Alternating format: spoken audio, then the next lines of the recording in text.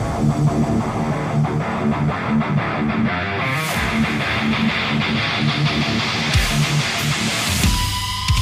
everyone, it's Ken Pooch Van Druden, and This is Chris Raybold, right here with the Christmas spirit. Chris Raybold with the spirit of Christmas. That's it. Right there. Yep. Good for you, man. We put our tree up as well. I don't know, actually probably like about a week and a half ago. And it's feeling very Christmassy in my house. It's nice. That's cool. But we aren't going to have Christmas, so that's a little weird. Right. I mean, however, the world sucks, so who cares what we did? I mean, literally, like we decided probably. We haven't totally decided yet, but I don't think we're going to have family over. So anyway, that'll be that. But hey, it's only 1 year, hopefully. Totally. We'll see what happens. Yep. So other than that, how's life? What's happening? You doing okay? Yeah. Like you got a haircut. Things are things. I know. I look like I'm going to the military. But, you know, it's one of those, maybe. I don't know. It's a valid question. Sure. You know how it is? I go like get my haircut and they're doing it right. Everyone's masked up and this and that. But I'm like, I don't want to be in here. I'd like to be in here as little as possible. Just go for it, you know? So, but yeah, whatever. Things are good, man. I don't know. I'm just trudging along. You know, for the first time, it's so funny. There's the tiniest, we finally have a true indicator marker of a light of hope. A light of hope. Like it's like as far as ahead of us, it's like I see it. I see the possibility for actual movement and turn, and with regards to vaccines and stuff. But it's coming at the same exact time as utter chaos. You know, so it's kind of a weird time. I'm just like everybody else, just waiting out the clock, just trying to get there. Yeah, I mean, I'm really hoping that this dumpster fire of a year finishes soon and it gets better. You know, I don't know that the beginning of 2021 will be better, but maybe it will. And I mean, but that's the news is that it's like it's going to suck really bad, but there's finally the ability for it to start to turn. Some of the markers we've needed are finally there, you know, so. Yes. Whatever. But it's fucked. But you're fucked in the meantime. Yeah. You know? So well, that's all right. I mean, at least we can come around here and talk a little bit about audio and try to take our minds off of it. So here we go. We hope you guys are enjoying some of that. That live stream last week went very well, I think. That was excellent. Thank you guys so much for coming. Or if you're watching after the fact, I know it's gotten a lot of views afterwards too. So yeah, that was a big success. Yeah, and we'll definitely do it again. But also, guys, don't forget to like and subscribe to our videos, and if you guys make some comments on videos, we try to address those as well during these ones that we're recording. So either save your comments for the upcoming live stream. I don't know. We'll probably do another one. I don't know. Maybe the first part of the year or something. Huh? Yeah, sure. And for now, we'll do some of these and release these to you. So thanks for hanging out with us, and we sure do appreciate it. I thought today that we talk about, lately kind of in the ones that we've been recording anyway, we've been going kind of back to basics, like kick drum. We did a whole episode about kick drum. And I thought that maybe we also go back to basics in general and talk about like what is at the forefront of your thought process as you're mixing. Right. Like, what are the most important things as you're going along? What's the first most important thing to the last? And, in doing some of these master classes, and also teaching some other things, I have kind of my own opinions about what those things are. And I've broken it down for me into the 5 things that you should concentrate on when you're mixing. And the first one for me is all about balance. So the point is for me, the way that I think about it is, I'm not trying to think of a million things at once. I'm taking things one step at a time. And I look at mixing, the mixing process of the very first thing that I look at when I have 128 inputs in front of me is balancing those inputs without any EQ, without any, doing compression, without any of the other stuff, just trying to get those things to balance with each other. I'm not even talking about panning. I'm just talking about how are those 128 things or less? Say you have 32 things. How do you make those 32 things balance with each other? And that's kind of where I start. But I'd be interested to know like what your thought process is. Yeah. If I'm understanding it correctly, what are we looking at? What are these, 5 things? I guess it sort of kind of depends on, well, at what point are we picking up in the action? You know what I mean? Well, I'm talking about from the beginning. So when you approach a mix, you're given, say it's not yours. Say someone sent you 32 tracks of stuff and you're starting from the beginning. What's the first things that you look for? How do you start your mix? Yeah. To me, just because, you posed this to me and at least the way I'm understanding it, the first thing I think of is basically, I think I start with your thing is kind of number 2 in my mind, because while I don't spend a ton of time in solo, I do listen to sources in isolation early on. So I think for me, the way that I would phrase this would be, step 1, the thing that I focus on first is the tonality, and it's a quick and dirty version though. Tonality of sources would be number 1 for me. So as these things come to me, it is a push up of the fader, but then it is with some dolling up of some sort. Like if it needs it, I will do a little something. That to me, that's it. It is the tonality of the sources. And then we get in a big chase our tail thing here in a little while. Once we start balancing and rebalancing and finding that the tonal aspect of something in isolation is nothing like what it is in mass, Yeah. So, but yeah, I would say that for me would be like kind of sculpting ever so gently the tonality of the sources as they come to me. So let's take an example. I just want to, so that it's clear to you kind of what I'm saying. Let's take an example, a 32 track thing someone sends to you. It's virtual playback. You've never heard any of the sources before. What do you listen to things individually and then try to get a balance together, or do you just go to kick drum and start with kick drum and start EQing it, or what's your process? Yep. If there was like a 2 mix with it, of course I'd listen to the mix. But if it's just those tracks and nothing but, sure, I would go through something where I would push everything up just to see what we're working with. Yep. More on an exploratory level though. Like if I knew nothing about it other than here are your 32 tracks, I would push everything up and listen to just get an idea of where we're going. But shortly after that, once I established, okay, I see what everything is, then I would move to starting over everything down, and then I'd start pulling things up. I get it. I am balance is the most important thing in my book in general for me. Okay. So when I am constantly balancing and rebalancing whenever I do all of the other things like panning and EQ and compression and all of those things by adding some gain structure change, by either adding or subtracting EQ, and also, doing some compression or limiting. It forces my balance to get out of whack. So, I guess I'm just trying to stress to people how important balance is. And to me, it's like the forefront of my thought process. I'm constantly rebalancing once I start doing other things. So let me just run through the 5, all right? Because we just started with 1 and we didn't run through the 5. So the 5 for me are this: there's balance and rebalance. Then there's panning is the second most important thing in my thought process. Then there's EQ, which is, especially high pass, low pass filtering, right? We've talked about that in the past. And then there's compression.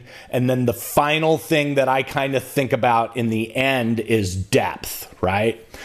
So it's balance, then placement, then EQ, then compression, and then depth. Those are in order what my thought process is of how I approach a mix from scratch. Got it. And so I'm just trying to I get it. Go through your methodology of how you approach I think people want to hear, like, you get 32 tracks you never heard before. So what do you do? Like, what are your steps that you make? Yep. Yeah. And I think in the way, again, just getting on board with lining up with the concept here, for me, the 5 quickly mimic yours, but it's just, you asked, that's my answer. Yeah. The tonality of this. So of course I get the tracks. I need to know what we're looking at. Like, what is this thing supposed to look at? So there would be an exploratory push to just get it all up there, to listen, to see how often things are, what the sources are, how important they are, how they mesh, this and that. Quickly after that though, and this is where my list would begin, would be pull them all down. And then I just start bringing them in. And at that point, the first would be the tonality of source. And what I mean is that's just as it gets served as it's served to me. Like, I pull up the next one, it's time to deal with that one. I pull up the next one, it's time to deal with that one. At that point, my mind on a mix level starts getting into balance, but it's specifically first, it is balance in terms of amplitude.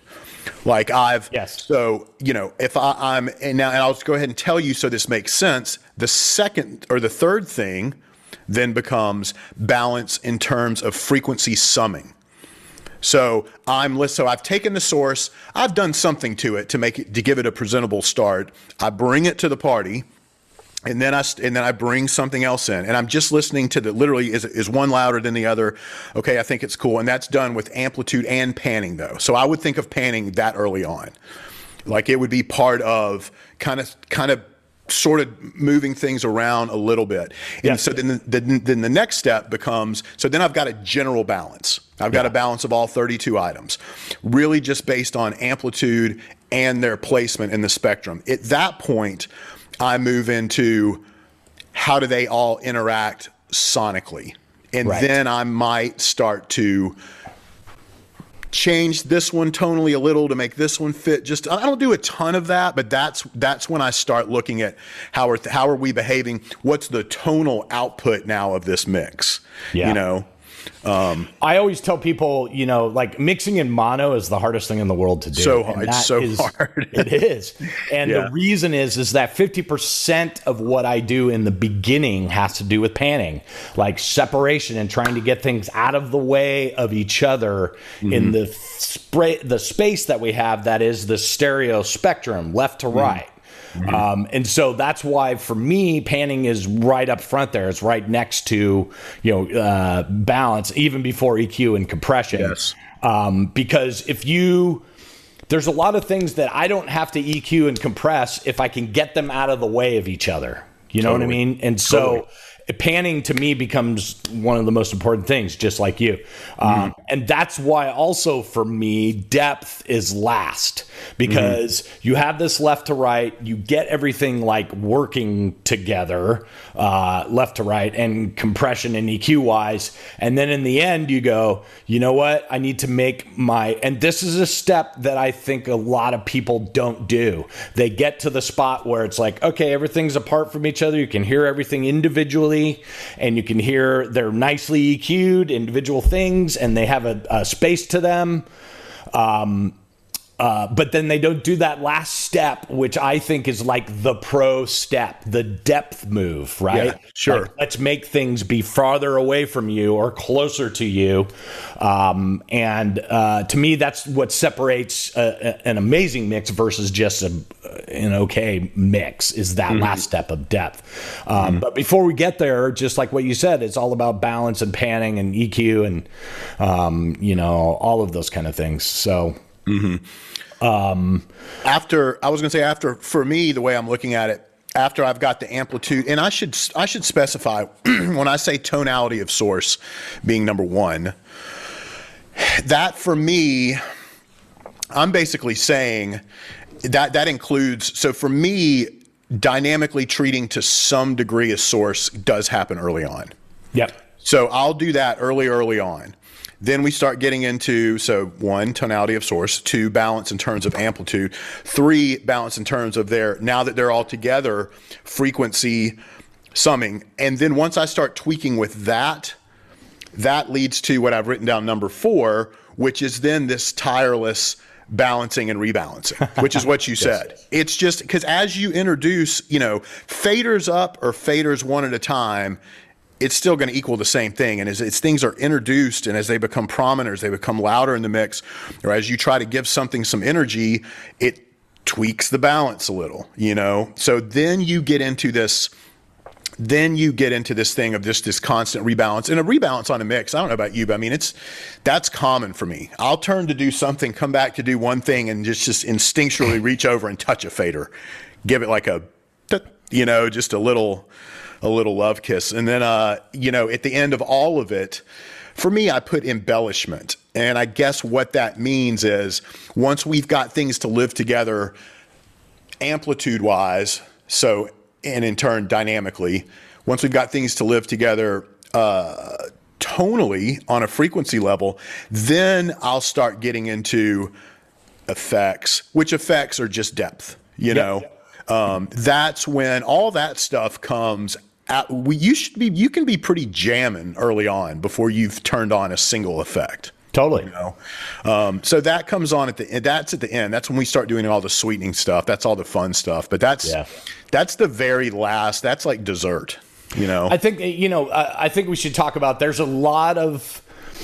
It takes a little bit of experience for a mixer to discover about frequency masking and also placement masking that happens when you start putting things together, right? Like we talk about this a lot where you can listen to an individual thing by itself, panned at 1 o'clock by itself with its EQ, sounds phenomenal. That guitar at 1 o'clock by itself sounds phenomenal.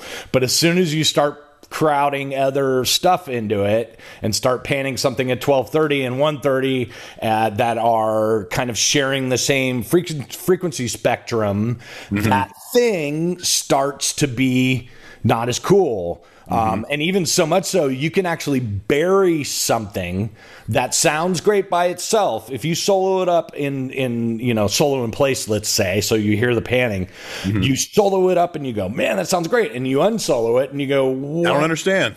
What is happening? Right. And so there are this choices that I make further along down the road that get into being like extreme EQ. Yeah. Like sometimes, we've talked about this in the past, sometimes if you solo up some of my individual things in mixes, you would be perplexed. You'd be like, what is happening? But then you put it in the overall picture of what's happening and you go, oh, wow. It's the appearance of frequencies that aren't actually there. Like I've high passed something way the hell up. You solo it up and it's like, oh man, that's really bright and nasty. But then when you put it in with the other things that are panned at 12:30 and 1:30 that share frequency information, but also have low end to them, the appearance of that thing that you've placed at 1 o'clock is that it has those frequencies and that it is big and full and fat. Right. And that's a hard concept to grab, right? Like I have trouble teaching that. I can get students, I can get people to understand individual placement and, single inputs or single instruments, let's say, maybe if it's even multiple inputs, let's say it's 3 mics on a guitar or whatever, they can make that guitar sound amazing. But as soon as you put the rest of it in, it's like, wow, what happened? Yeah. Do you have any insight into that? Like, how can we help people to understand how that works? Well, I think the thing that's interesting is, at that point, it is easy to take. It's not, nothing's easy, but it's one thing to take individual things like you're saying, in solo, literally, and make those into something. That's not mixing. Yeah, right. It's not. So it's not, but it's the concept that they have trouble with, right? Like they go, well, it sounds great. I don't understand why it doesn't work with the rest. And that's the deal. Like what we're really talking about is how are you as a mixer, right? I mean, it's just like I can have all the greatest spices in the world and just line them up right next to one another in the kitchen and be like, I'm a killer cook. Yeah, I mean, right. look. look at what I have, you know, but you have to. That's a great analogy. That's great. You've got to put them all together. And so what you're talking about is the big divider, and the way that we make space, that we made them make the way we make the mix work and make that palatable is through balance, but it's balance in different ways. And it's what you've said and it's what I've said. There's both amplitude, there's frequency masking, there's things summing, there's things adding in a subtractive There's compression manner to keep things from poking out at stuff, because if something has a bunch of EQ or amplitude to it, it can also shift stuff in your mix and make it sound nasty. So it's all of those things. It's all of those things, and which one do you go to? Because you might pull off a move of an overall fader move of 3 dB that was the right move, or that could have been accomplished, with some EQ moves in the same. So and who's to say what's right and what's wrong? But that end result is what makes us all different mixers, and that's why. Right. At the end of the day, these mixes do come up sounding, can be quite markedly different sounding, depending on how they were put together and how they were built. So I think what you're talking about is it gets into the thing of where it comes down to both experience and instinct, and hopefully some study, some understanding that, because a lot of times you have a source that you pull up, it sounds great on its own. Then you start adding other sources. Suddenly you can't hear anything, but your stereo bus is about to explode. Yeah. So it's like, so what's that all about? So it's a tough concept. It is a tough concept. And I've thought a lot about this, like how, because people send me mixes all the time to critique or listen to, or have suggestions about what's going on. And I would say the majority of the comments that I would have about some of the stuff that people send me is that like I can tell that the drum kit by itself probably sounds really great. Like the kit by itself without anything else on top of it. But the mix that they're sending me, the drum kit doesn't sound great because of all the other stuff that is frequency masking and also, too much compression and, that kind of stuff is making the overall result be not as cool. And I think that people have a struggle of getting over that hurdle. Like how do I figure out how to make this drum kit that sounds great now work with all the other stuff, right? And that's a hard concept to grab. And I think that is just what you said. It comes from experience, and it comes from doing it a bunch. Like if you guys are home right now, I would say do that all the time. Get some tracks and, try to figure out how to improve the rebalance after you've done compression and EQ and all of these things and panning. You then have to rebalance and then actually end up doing extreme things in order to make things punch through a mix, right? Or the other term is make things glue together. That's a hard thing to do too. And that's it. I'm sitting here thinking, there's a concept in the studio, where an artist has demo love. Yeah. In other words, they had a song, it's an artist that doesn't write their own material. They had a song pitched to them. They love it. They love it. And no matter what happens in the studio with you recutting it with 1,000 times more effort and more talent and better gear and this and that, the artist can't not hear what they fell for in the demo. You know what I mean? And something, follow with me here, similar happens in mixing where, and I've spoken about it a lot on here, where whatever input you just focused on last suddenly is in first place. Yeah. And then before you know, it's like you're off to the races. You're so just build. Yeah. And what's really hard is, how do you get that drum kit that by itself sounds great, yet can live with other things and does not have to be 4 times too loud to retain its greatness, Sure.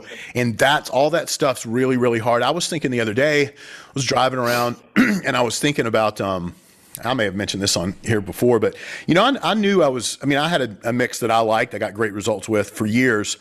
And then when I started and just in general, any kind of mix that I'd find myself working on, some better than others. But when I entered the world of having to compete against track, it was jarring in so many ways, but I will tell you, it made me a better mixer because I had to learn how to make my mix, which before was so powerful and so big, but then up against these over processed or perfectly processed or whatever studio tracks, my shit was anemic and it just didn't hit and it was dull compared to, so it was like, that was when, and so that was a huge experience for me. But on the other side of it, it made me a lot better because I did have to learn. It just taught me how to, the more stuff that's coming in, how do you make it all matter and not get lost and not just have this boring wall of sound or this wall of just where nothing means anything, Yeah. I try to tell people that you can't just keep adding. So let's just talk about frequency wise. You can't just keep adding more things to make stuff, have frequency spectrum wise, from wherever your mix starts, at 40 hertz all the way up to, 16, 18K.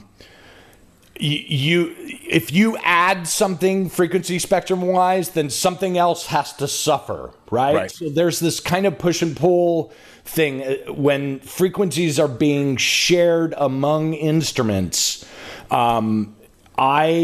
I think about this a lot, like, when you were talking about with tracks versus real stuff, and I know we've done a whole episode about that, but if you just soloed my tracks when it's an artist that has tracks and real instruments together, if you just soloed my tracks, they'd be super thin and kind of a little weird. Like, the idea is that those things all go together, right? So I'm utilizing, and also maybe if you soloed some of, I know like with Jay-Z, for me, I had to make a bunch of his tracks be small in order for the live instruments that were covering some of that frequency range. So actually I was taking, a full range, amazing sounding stem that they created and like crushing it and taking low pass and high pass and making it like this big. And you just said too, you did something to it dynamically. So amplitude, and you did something to it tonally. So it's like having that instinct to go, like, what does make it smaller mean? To even know what that means is that's true. That's just having done it.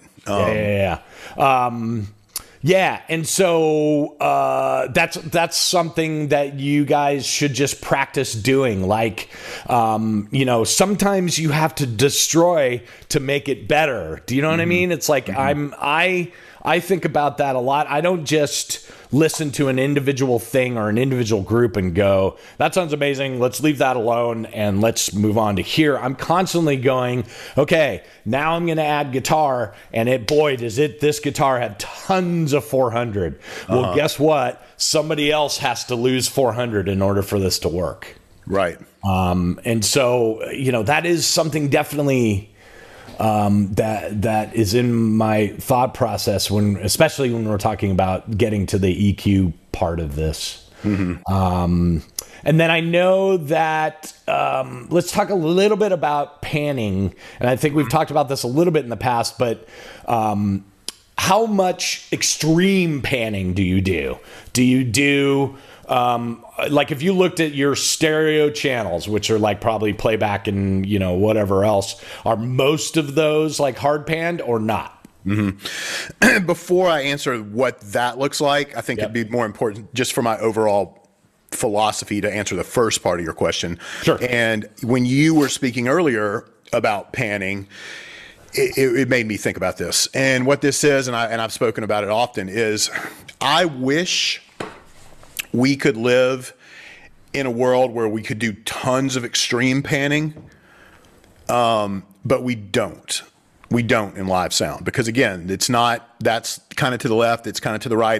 That's 200 feet over there, and it becomes this, it's not a sonic, once things get really, if they're hard panned and in isolation. In other words, there's not a balancing element to it over here. I was just going to say that I do a lot of hard panning, but the thing is that I create a stereo image of it opposite of each other. Yep. And that's why when I will now go on, so for the second part of that, what I'll do if it's like, and I'll just use guitars for an example. Like I love big spread out, powerful guitars. If I can get the mix right to where they're working and they create some sort of symmetry, that's the best. But if you look at my session with my guitar centric bands, I don't do all the way. I do like 71, you know what I mean? Or something like that seems somewhere 50. So my spread is not a full spread. But if you go into stereo, if you go into playback channels, and it's a balancey, it's not a too out of whack stem, unless anything's totally skewed within its own stereo spectrum, those things are set up to where it's just a stereo. It's just stereo. If I find things are getting wanky and they're off, then I'll start correcting. But so I do have, overheads. It'll get to the point sometimes in some of my mixes to where literally nothing is like hard, where the overheads sound too weird, like a ride on that side of the arena and a hat sound. It just, so everything gets pulled in, and then you listen to it as a thing. It's not as wide, but in practice. So it's just finding the, I don't know, whatever the sweet spot is, whatever you're comfortable with, how far off. And we've talked about this. Do I just have a left right hang? Is there a mirror image other hang over there that's going to fill in the panning from this side over here to, I want to make a good musical mix. I don't want to have things that's just like comically far apart within a live space. I think, a lot of guys get in trouble. I've been sent a couple of mixes recently where the drum kit sounds so weird to me because their cymbals are like super isolated, super high passed up, super crispy, super cymbally, and they're way the hell out here, like almost behind you a little bit. They're way out. And the rest of the drum kit, it like lives in this weird like 9-3 world. Like even the last floor tom doesn't go all the way out, Right. And it kind of freaks me out. It's like it's like the cymbals are in another room. They're not like part of the kit itself. And it drives me crazy because it's a drum kit. It's like, it all should be kind of cohesive and be together. I think the difference between a good mix and a champion mix are those kind of things where, you're thinking on this level of, hey, the drum kit is this whole thing. Now, I know what's happened, all right? When I listen to a mix like that, when someone has sent me that, they have their drum kit sounding probably pretty good, and it maybe isn't as far stretched out, and what they're using on the end part of it is like a plug-in in their mix to do a spreader. Yeah, and it just gets so weird. And it takes certain instruments and like spreads them way wider than they should be. And I get it. It makes space in your mix, but it also disconnects totally individual things. So that's why I'm trying to drive home the point of like, there's always reevaluation. I don't ever like set and forget something like, my thought process isn't always thinking about the kick drum, but I always go back to thinking about the kick drum every 20 minutes. As an anchor, as a base, right? As an anchor, right. So I just want you guys to know my process is always like, I think what makes us good, and you tell me if you think about this, but for me, I know that my thought process is I can think about something very specific and then let it go, and think about something else and be very specific and let it go. And that I'm doing this constantly, right? In my mix, I'm looking at individual things and focusing on through a mud of crap. Right. Right. I can focus on that glockenspiel in the playback that you can barely hear, but boy, if you don't have it in there, it's not going to make it, it's not going to sound good. So I'm very good at like focusing in on those things. But I will tell you that I am constantly coming back out and like looking at the big picture of things and being like, oh, okay, because that glockenspiel is right where it is, now it's screwing up the cymbals, for instance. Yep. So and that's a great example. A glockenspiel in a track. Seriously, that is such a good example. It is. I know. Oh yeah, because that's the kind tambourines and glockenspiels can destroy mixes in a second if you don't get them right. They can, and if it's coming to you via a track, I guarantee you that is a signature sound in there. And if it's not in there, it will not sound right to the people that know it best. And those people that know it best are the people that matter the most, which are the artist, management, blah, blah, blah, blah, blah, blah, blah. You know, they know it so intimate. Yeah, that's so good. But you know, those kind of things are the things that are like supposed to be felt instruments, like especially tambourine. I know I have struggled with tambourine all the time. Like, you know, it's got to be there. It's part of what makes. But the last thing you want is lead tambourine. You know, it's right. You know, I know. I know. Here, I'll give you one. Let me give you an example. So I had to mix this thing a few months back or a month back or something like that. And in the project, there's two guitar players. One is the lead guy, and his tone just screams lead. It's always present. It's got plenty of mid-range. I mean, it's got plenty of body and everything else, but it's got that stuff that you just don't have to do much with it to make it show itself, right? The other guitar player has a much darker sound. And if you tastefully place it to where it is balanced, it is technically balanced with the other one, it's always going to sound lower because it doesn't have that presence. So there's a moment where this guy took a solo, and he doesn't usually solo. And I kind of I had two choices. I could either make him brighter, which I tried to do at first, to where he would be brighter and I'd only have to kind of lift him, but that changed what he is. It became a sound that was not him. So what I in turn did was I decided, no, I'm just really going to have to turn him up, and he's going to have to come up more than this guy would have to come up to be heard, because tonally, because this thing not pushed far enough becomes, well, can't you hear that's a solo? I mean, clearly he's soloing, and it's like, I know, but tonally it's so dark. You're going to need it way. Do you see what I'm saying? I totally do. Yeah, and that was a mixed battle there. And I listened back to it, and he's kind of too loud, but I'm telling you, if I tucked him a little, it'd be like, that guy's soloing, turn him up.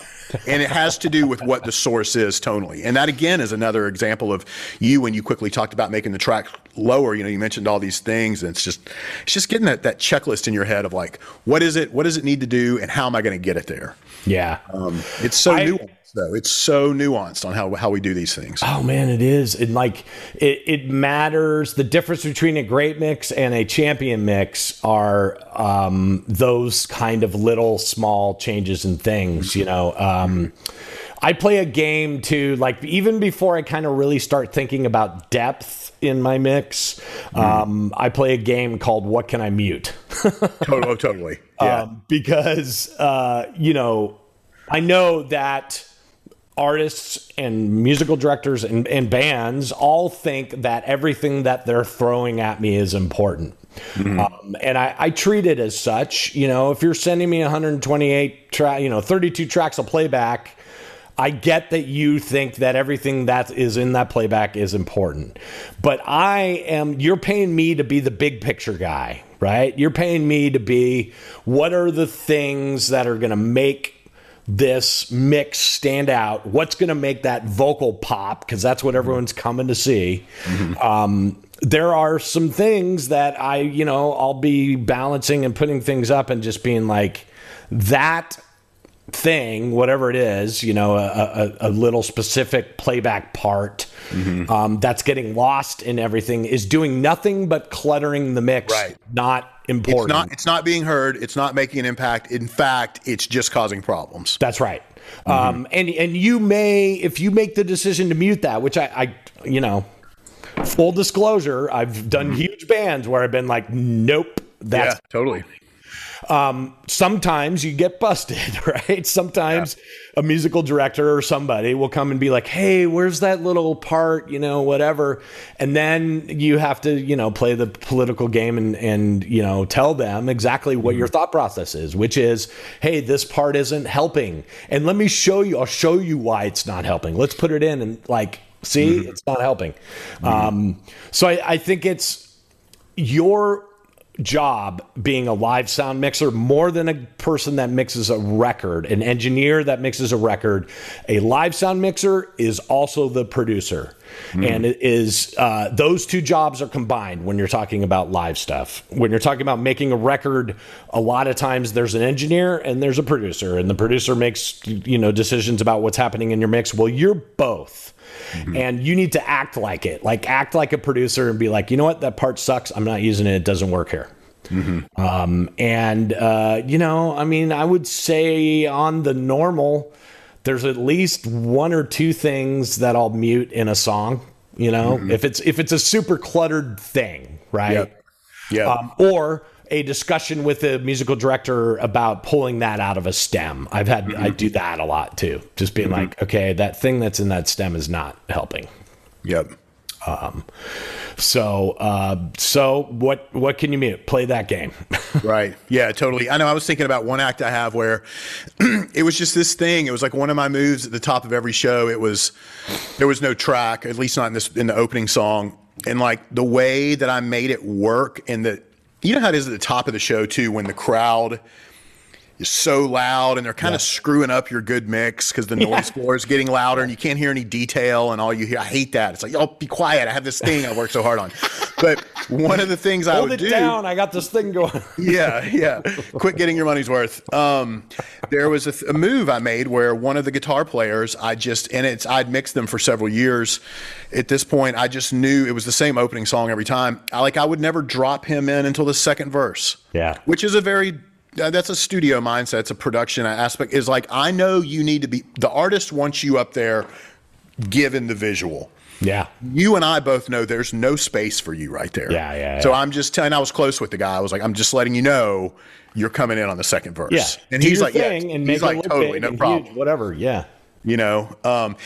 Something when you were talking, I just started thinking about something else, as often happens here. I got a call or text yesterday from a buddy, and he's working on this really killer project. And he was like, hey, I've got a couple mixes. Can you listen to them for me? And I said, sure, no problem. So he sent them to me. And when I finally got to him, I listened to him, and I wasn't going to sit there and be like, I just listened a couple times. It was like, what's my key takeaway? And my key takeaway was this. And the point is that I knew the difference between, in that one, the vocal's louder versus in that one, the music is quieter. Do you see what I'm saying? I listened to the first track, and the music spoke to me. It kind of came at me a little bit. And the vocal either needed just some tweaking or needed a tiny bit of amplitude applied to it. Yep. Then I listened to the second one, and it was obvious to me that the second one, the vocal wasn't any louder in my car, but the music didn't matter as much. And so to the layperson, that could be, well, I like that version because I can hear the vocal better. And then if you ask them to further deduce why that is, they might be like, oh, I don't know, I guess they just turned that part up. I knew the difference. I wasn't listening to a vocal up mix. I was listening to a music down. So you mentioned, your kick drum is an anchor every 15 minutes. When you're listening, even think of what's the amplitude, what am I hearing? What's the bass? And so that'll allow you to start figuring out the difference between, turning things down and turning things up. So I just want to make reference of that, really know what you're hearing. And when things contrast, why did they contrast? Was it from things moving upwards, or was it in fact from other things coming down, or in your situation, other things just being removed from the picture altogether, And in doing that, you're not risking running out of space, essentially. Yeah. It's, reevaluation constantly for me. There's even times where it'll get so cluttered and weird for me. Everything now that I've built, I've been working. I get to a point where I'm just like, holy crap, it's just this big wall of shit. Yeah. Now, I'll like literally like turn, yeah, okay, let's turn everything down, start again, and like, Totally. let's build again and get things, reined in. So to me, like, that's why I was trying to stress how balance and rebalance is like the foremost thing in my head, at all times. Like even towards the end when I'm starting to get into depth, it's still, I'm still thinking like maybe some things need to be rebalanced in regards to that. So let's talk a little bit about depth. You've gotten into your mix. You've got things nicely panned, let's say, and everything is kind of living individually in its own space. And maybe even before that, you've created some space with drums or whatever. But do you have what's your like journey or thought process about making, okay, now I want to think about making things closer or farther away from me? Like, what do you... Really, it's interesting. Yeah, as you're asking this, because I haven't mixed a big show in a while, and I've mixed, but I would say mix sparingly compared to how much I usually mix in my life. I do, as a result of these last 8 months, like there's a few things I want to start trying to do a little different when I get back. And Sure. I have a feeling I'll drift back to where I've always been. I try to keep my mixes, I have tried in the past, like on an instrument level. Drums, sure, it gets verb treatment of different sorts, either to make it gel, you kind of can't hear it, to make a vibe, to make an obvious effect, to make this and that. When it comes to the instruments, the rest of the instrumentation, I'm usually, because of everything we have working against us in a live environment, like these hard walls, it's usually pretty dry. I will in rehearsals, I'll start messing with, buses of verbs for guitars and this and then they'll kind of come back out. But I have found, it's funny, during COVID, mixing here a little bit, I've found a way to where I'm getting more into some sort of reverb / ambience for instrument sources. More is just a gelling effect. I don't know, somehow it's slightly different, and I think I'm going to be able to pull it off live. So that, because it's interesting, once we've established these relationships between all these sources, once you apply depth, think about what depth literally implies. Yeah. So this sounds this way. Everything's balanced. Let's say this is the mix, left hand, right hand. Once we put a little verb on this, it's going to get bigger, but it's also going to kind of pull back. But it's actually at the same amplitude it just was. So then the rebalance takes on a whole other shape of dry versus wet, forward and back. So I play with delays on occasion, to create space if I don't want the smear of verb, but I want the presence. Like shorter delays with low feedback, just to absolutely, create space. Yeah, just as something. Like, in fact, I feel like I could do a whole show with just delay and make it work. I'd thicken things, give them space, give them effect. So that's kind of my thing. I do get into like spatializing things from time to time, like we've talked about this, widening of sources. I'll do some trickery here and there, but for the most part, it's verb. Trickery and magic. Yeah. What about you? I think that, my philosophy in all of that is I almost never, we've talked about this before, I almost never use super long reverbs, if you looked at all my reverb settings, you'd be hard pressed to find anything like past 2, or 2.5. Yep. You know what I mean? It's like anything that's longer than 2 seconds in length is to me like a super big reverb that's just clouding what you have going on, because already we are usually in spaces that have that kind of acoustic energy already happening. Right? Correct. So all it does for me is clutter mixes. So you'll discover I do, we talked about this before, I do, long pre-delay times, 60, 80, 100 milliseconds with short reverb tails to create space. And that is really kind of almost like it's a delay, but it's got a little bit of reverb at the end. It's just got a little vibe on it. It's got just a little bit of vibe.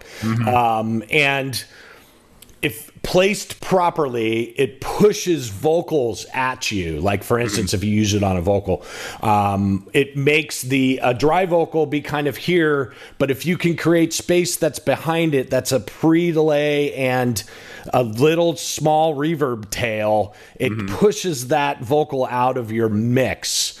And it's a skill. It's like, it's taken me a lot of years to not just throw on whatever reverb. Like, I think when I first started, I was like, oh yeah, SPX 900, hall setting, right, whatever, 2.3. And that was like my vocal reverb, and not really thinking that it was important or that anything about it was important. But to me, like, the nuance of getting a reverb right is the difference between a vocal feeling kind of cool in the center and a vocal feeling like, holy crap, that vocal's like in my face, feels amazing. Right. And so those are the kind of things that I'm talking about depth wise. Those little things take your mix from great to champion. So they're important to me, I really focus on those things, but I focus on them once everything else is kind of already working, Yeah.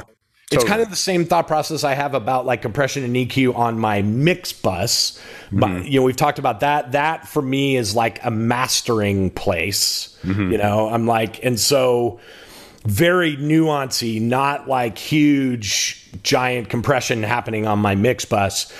In that same thought process is also depth for me. Like, those are like the little things at the end, but they're the things that separate the men from the boys, I think. Absolutely. So and in the overdoing it of these things. Yes. Is as amateur as those two high-passed, spread-out Fossley overheads. Totally. Which is just as bad as the holy grail of all sins, the too loud kick drum. Like, it's just, that's a... And you should know, by the way, that a great deal of my mixes, the vocals have nothing on them except for maybe a chorusy kind of a thing and then a delay for delay cues. Yeah, like literally... Literally, I'm not the guy that's like bathing vocals in stuff. Most of the time, it's like vocals are dry. Yeah. And it's so funny. Vocalists, when it comes to live sound, vocalists it wasn't so much in wedges at all, but, in their ears, they love that vocal sound. It's that thing, that verb sound. It's a thing that sort of hide in. It smears things. It masks things. But go listen to that artist's record. I guarantee you there's not 5 seconds of reverb at all. Totally. There's more like fun spatial things going on with their vocal, and particularly now, vocals, they're not dry at all, but they're not wet in the way we used to consider a vocal wet. 100%. And I was mentioning earlier how I've started to kind of gel things more on an instrument level. I can tell you for many, many years, this is a function of having a lot of times I'll do this with like internal reverbs off of in the desk. But, now where we've got all the auxes we want, we've got all this and that, I always, whether it's whatever the source is, I've always got a few flavor of verbs form too in mind, where I've always got like a room and then a taily thing. So, and then so now we're getting into the balancing of those versus one another. Do I just want to give it do I want to make it like where you're talking about making that vocal pop? Then there's the thing that's just bone dry, hanging out right in front of you. That's like, do something with that. It's too naked. And in a room can excite it, spread it just so much, where then we start getting into tails, and we can talking about very obvious effects or just even further pushing back. So for me, I'm always thinking in terms of what am I doing with these? What are these things? What's their role? What are these elements of embellishment? How much are they supposed to do? But they matter so much, and overdoing it is just as bad. Overdoing it might be worse than not doing anything. Yeah, for sure. I've been experimenting recently with messing with the EQ of the send to the reverb. Yeah, I'm a big so that, like, you know, I'm sending to, let's say it's a short reverb with a long pre-delay, like what I like on a vocal. But the send that I would do years and years, what I did was just send it straight, you know, aux send straight from whatever the vocal sound is now going to the reverb, right? And so the reverb return is a reverb, but it has all of the EQ characteristics of what that vocal has. Try experimenting with taking the EQ and like high passing it way up and send what you're sending to the reverb is more splatty kind of you know, vocal. There's a big difference in there. In that is way different, by the way, guys, than EQing the return. Way different of what's happening. So those are two tools that you should check out, like EQing the send and compressing the send even to the reverb versus doing EQ of the return of the reverb, and learn what the differences of those sounds are. They're completely different sounding things. Yeah, for sure. And I've been experimenting with that a lot recently, and I like the result, especially on vocals. So that, you know, if you've got a vocalist that has lots of full range, you know, like Bruce Dickinson, for example, he's, you know, he can go all the way from ooh to, you know, screaming, super high scream stuff. If you eliminate some of the low end part of his vocal being sent to a reverb, it cleans that reverb up. Totally. Even though that low end part of his vocal is kind of dry now, because that part of his vocal is not being sent to the reverb, if that makes sense. Yeah, it does. I wanted to say real quick the same point. I used to hear back in the day, before everybody had the ability to bus everything, or you couldn't, you know, whatever, very easily. A lot of times people would get a big fat snare sound, and they were doing it with just, let's say they were doing it with a snare top and they had a snare bottom. They were only sending snare reverb from the bottom because they wanted the brighter. Whereas, you know, I'll do that. Whereas I just go to my send a lot of times. Like I want all those frequencies we talk about loving. I want all that tubby stuff, and I don't want it in the reverb, but just taking it out of the reverb equation is a different sound than getting the return and scooping it there. Cause you're literally, I mean, it's just a whole other sound. That being said, it's not an either or. I'll do both all the time. Totally. Yeah. No. I'm not saying it's either or. I'm saying they're two different sounds, and you should know, you should ear train yourself to learn which you should be using in what situation. And know this too, guys, you could send, like, I'm talking about drums. Let's say you've got a snare sound that's from an ungated snare top and a gated bottom or something like that, or just only an ungated snare top. Nowadays, with that path, as complex as everything is, you can not only EQ that send to wherever, you can gate just the send, you know, so you can lose all that hi-hat, or if you have a vocal that you can't get away with like expansion on with the dry source, well, you sure as shit can do it with the send, like clean stuff up. Or I'll tell you right now with Bruno Mars all the time, his mic is so incredibly hot that I DS to some degree almost all the effect sends. Anything that's and it's not even because it's really not what it does to the mix. It's like on a set it off in the room level. Totally. So like a lot of the delays, everything, you'll go to them, you'll see these de-essers just going, and it's already happening on the channel, but I do it even more. So, you know, somehow we've wandered into this, but get creative with your sends. You can do so much, you know? Well, I think we wandered into this just to show you that there are a bunch of different ways for the depth part of thinking about your mix process. And when I get to this point, there's all kinds of ways. You know, you were talking about snare drum and having the gate to the send be there. There's a really interesting sound that happens if you eliminate ghost note snaring out of the reverb. Out of the verb, right. If it's only that big hit, it makes this, like the ghost notes are now dry, right? And then the big snare drum is a big hit, which can really cool stuff. And if you think about, I hope I can formulate this thought right, because it ties into everything we said. The ghost notes, which are typically lower in amplitude, are now going to be drier, therefore further up, it's like it works. Correct. Yeah, making depth wise too. You know, so it's like a happy accident of sorts. You know, with something like that. I'll tell you what, something else fun. You know, we're talking about ways to do depth. You know, no, we're starting to talk about maybe getting creative with your use of effects or whatever your spatial tools are, your time-based tools. I will always try on a tour to have, I've usually got like a roomy, short, vibey sort of thing that's like however much I use it, it just depends. But man, I'm always trying to, my favorite sound in the world, in all of produced music is the sound of drum rooms.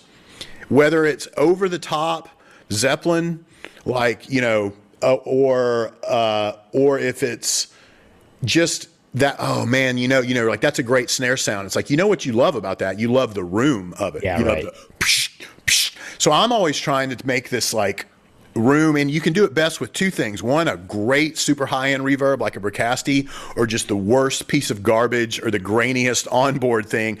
Take that, squash it.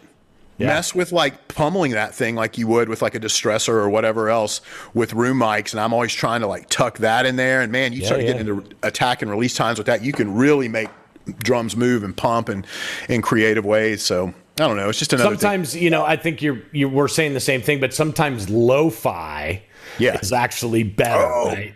But for definitely. Yeah. Especially sometimes I'll experiment with, you know, taking a reverb and just making it super like lo-fi, like making it sound like it's 8-bit, you know, just super crunchy and nasty. And, you know, you listen to it by itself and you're like, you know, it's just whatever distorted, you know, thing.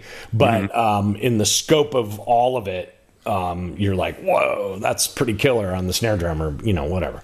Right.